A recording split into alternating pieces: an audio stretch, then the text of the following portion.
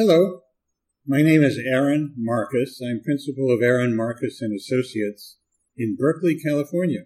My first computer use was in 1965 through 66, or maybe 66 through 67, when I learned programming in Fortran in Yale's Computer Center, where I was a graduate student in the graphic design department of Yale Art School. I had studied physics for 4 years prior to that, but I had never used computers. They were too new. Instead, I had helped to plot data points on graph paper, on chart paper. I was the computer creating numerical or data graphics for faculty members at Princeton. The first time I saw computers was certainly when I was programming job decks of cards, Wallerith cards, in 66. But the most powerful experience that I had being with computers was sometime in my summer internship at Bell Labs. I was taken on in fact, the job came about in a very funny way that I was encouraged to apply for the position by one of my classmates at Yale who said, "Come on, Aaron, you know about computers and programming. Certainly you'll have success with those interviewers." I wasn't so sure. I came into the interview room, and there were two Bell Labs engineers in dark blue suits, white shirts, narrow ties. It was straight out of Men in Black, only they weren't wearing sunglasses, and they didn't have the neuralizer or whatever it was called to blank out my memory of the interview. I came into the room and said, "What you should never say at a job interview. I have no idea why you would hire me, but I did study physics and math and philosophy for 4 years, and now I'm in art school learning graphic design, typography, color, visual communication. Can you do anything with that?" And the two men looked at me, turned to each other, smiled a little smile, turned back to me, and one of them said, "Well, actually, we're looking for someone exactly like you." That was the start of my summer work at Bell Labs and my career in computer art, computer graphics. In fact, one of the people in that room was Michael Knoll, my mentor. At Bell Labs, I went into the main control room. I could easily have access to everything. And so sometime in June or July 1967, I entered into the room where the GE 635 was held, captured, contained. And suddenly, I was surrounded only by central processing units. I could feel the hum to the floor through my body. I could hear the fans. I saw the lights blinking, and I thought, this is really weird. I am inside of a computer, sort of, and this is the future of humankind, to be working and to be united with these digital creations of our brains. For me, it was a religious moment. It was quite spiritual, quite powerful. That was the first major experience of being inside of a computer, so to speak. I had a similar feeling when I once sat, maybe 10 years later or 15 years later, inside of a Cray computer, a Cray supercomputer, which is sort of a large cylindrical container of processing units with a hollowed-out cylindrical space. And I sat down, I parked my behind right inside of the machine, surrounded, except for the narrow opening, by computer technology. So those were at least two significant experiences of seeing computers, being with computers, and in fact, being surrounded by computers.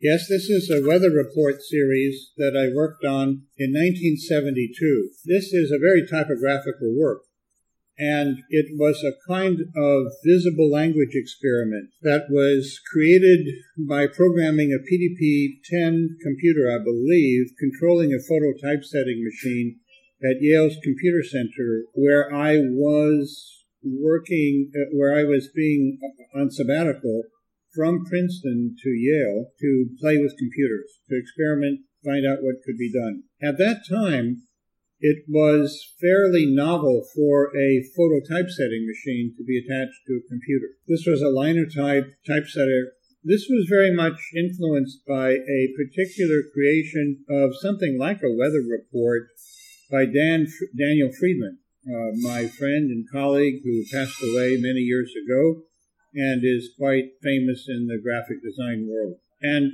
what I tried to create was a way to display the headlines of the New York Times for a particular day. In fact, it's January 26, 1972. Those are the headlines from the front page of the New York Times. That text was fed into the computer according to the little program I wrote. The text sections were distributed around the area of display, and what you got was a kind of poem, a poem drawing that depicted not only the physical weather of the day, if that's in fact here. It was Wednesday, January 26, 1972. But there are names in the news. There are events in the news.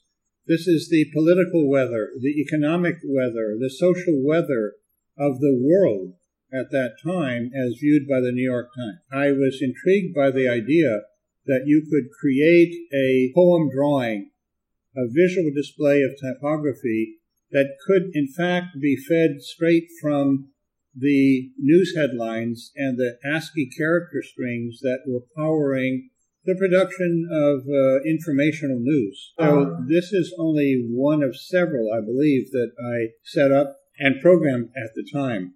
In fact, at one point with this phototypesetting machine, I took out the photographic plate that had images of all the particular characters.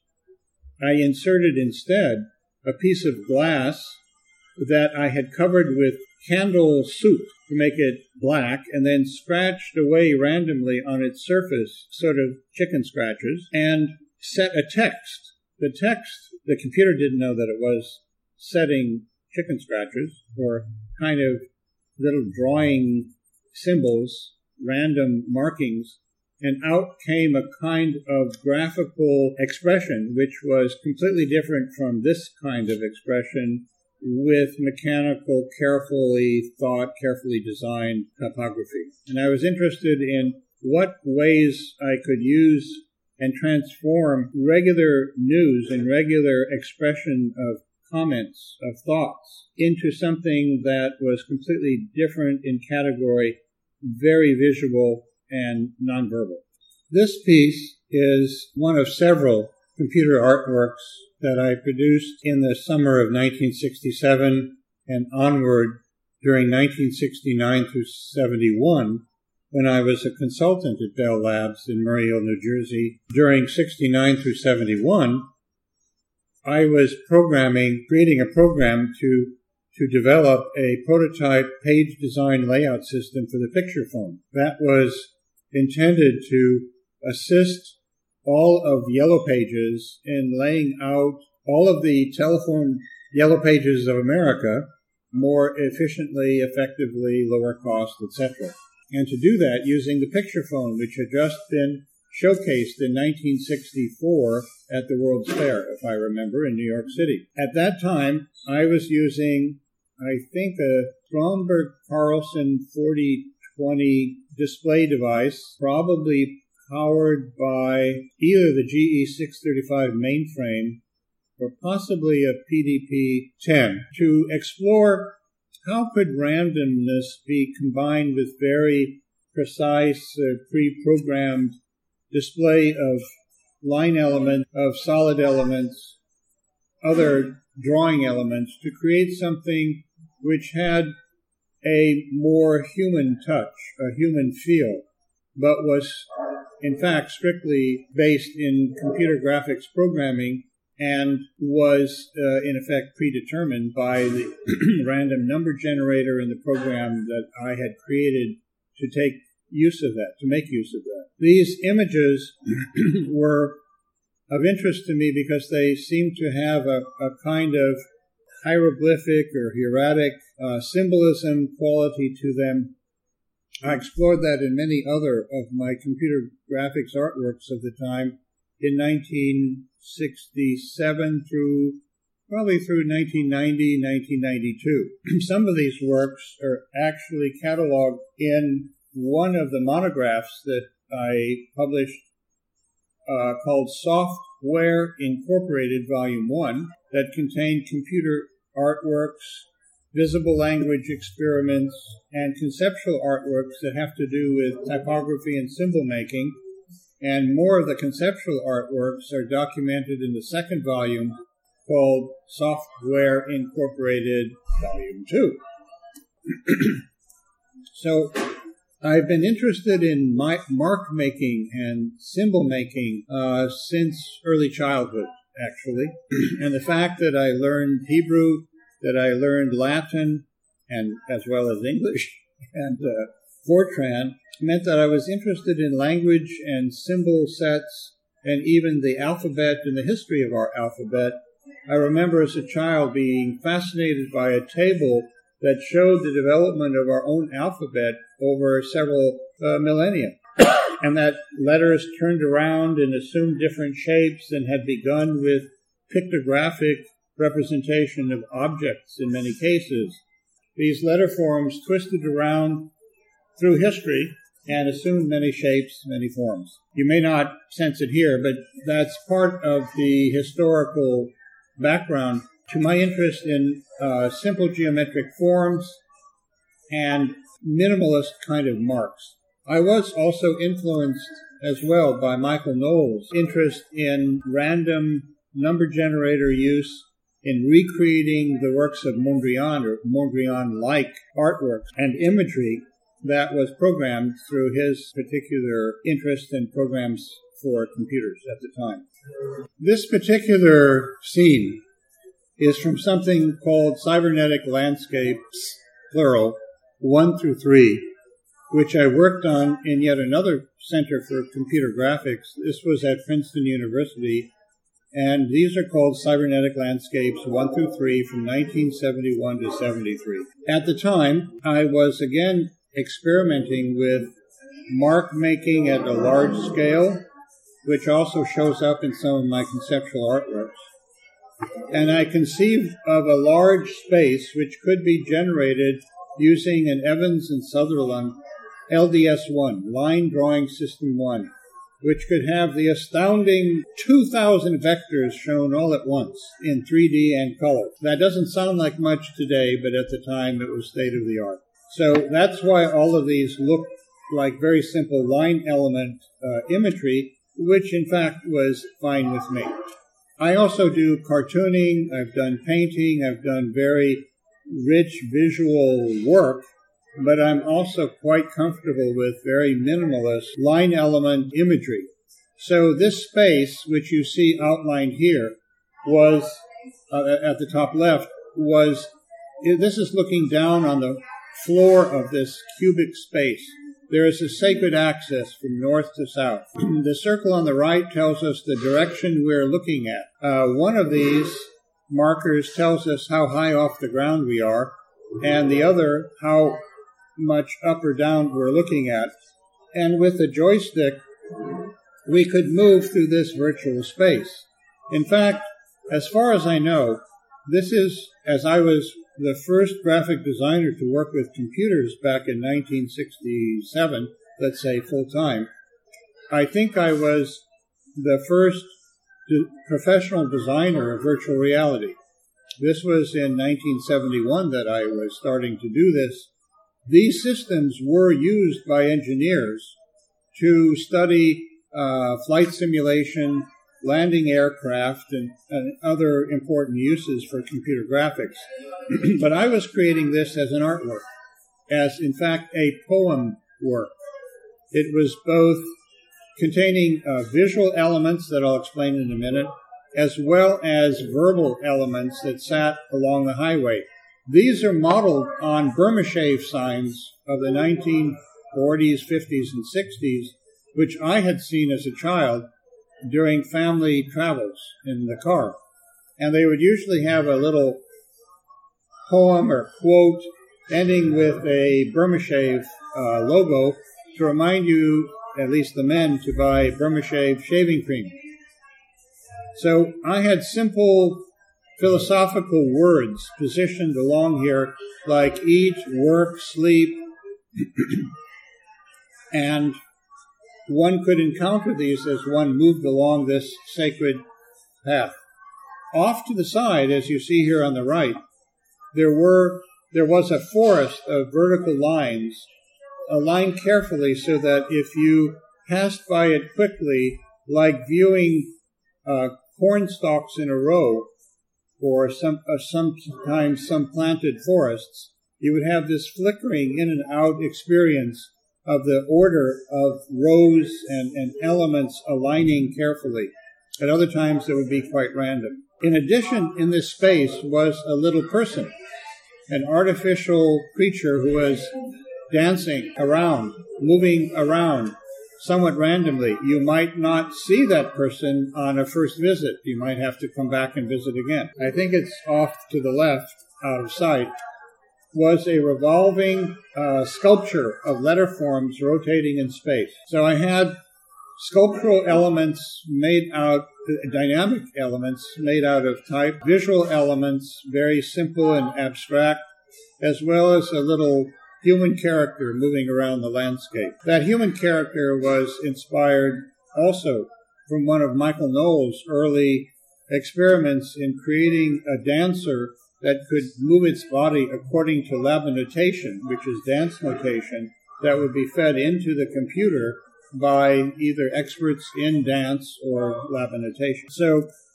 parts of this sprang from my contact with other people at Bell Labs. There were many, many artists who would come through there. Nam June Paik, a video artist, filmmakers, Frieder Nake, all kinds of people who were in the pioneering world of computer art and computer graphics at the time. This particular display are the only remnants of this artwork because it existed in my code, rather simple code, and the displays that were shown on the screen, which I took Polaroid photos of. Recently, I've had an exhibit of this work at the San Francisco Museum of Modern Art. There are people at the Museum for Art and Digital Entertainment in Oakland, California, who are trying to recreate this artwork with modern computers because it's rather simple. It could be easily done. And it would be a very surprising and unexpected thing to see this artwork come into being again after 40 years of not existing. That remains to be seen. Ed Emshwiller, I knew as a child because he illustrated many IF magazine and Galaxy science fiction pulp magazines, some of which I think I still have in my collection. And he was one of my heroes. I was drawing rocket ships, ray guns, satellites, visions of other planets, in part based on those images. And I still have that complete collection of my sci-fi drawings from the age of 9, 10, or 11 years of age. So it was a remarkable experience to meet him, who so influenced my emotions as a child, and to encounter him now that I was more or less grown up, to meet the person who had accomplished that emotional influence. My interest in science fiction has carried onward through occasional readings. I just recently read an Asimov book about robots, which I appreciated so much, realizing how prescient he was in understanding robot and AI issues that we're encountering now. Some 40 or 50 years later, he had already talked about these things in his book. In addition, I have organized an ebook based on my lecture and tutorial called The Past 100 Years of the Future, User Experience and HCI Design in Science Fiction Movies and Television. And I have gathered together scenes from many, many science fiction movies for the past century, really more than a century, back to its origins in France in the late 19th century, to comment on how people guessed correctly or incorrectly about the directions of technology, about social issues, about all kinds of other user experience and human-centered design, human-computer interface design issues that are quite relevant now and were sometimes envisioned decades before we encounter them. Certainly in Metropolis, they have wall screen television sets in 1927 or 8, which were about 20 years ahead of the actual commercial production abilities of television. This piece from 1972/74 is called Evolving Gravity. It, too, is a typographic work using Yale Computer Center's PDP 8 or 10, I think, powering a linotype phototypesetting machine.